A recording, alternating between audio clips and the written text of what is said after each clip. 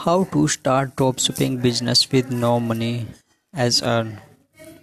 Step 1. Create a store. That's right, you need to a store. Step 2. Find a supplier. And that where we come in. Step 3.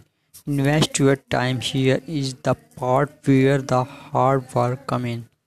Step 4. Market, market a little bit more time investment here. Revolution way to be a navigator and more ways.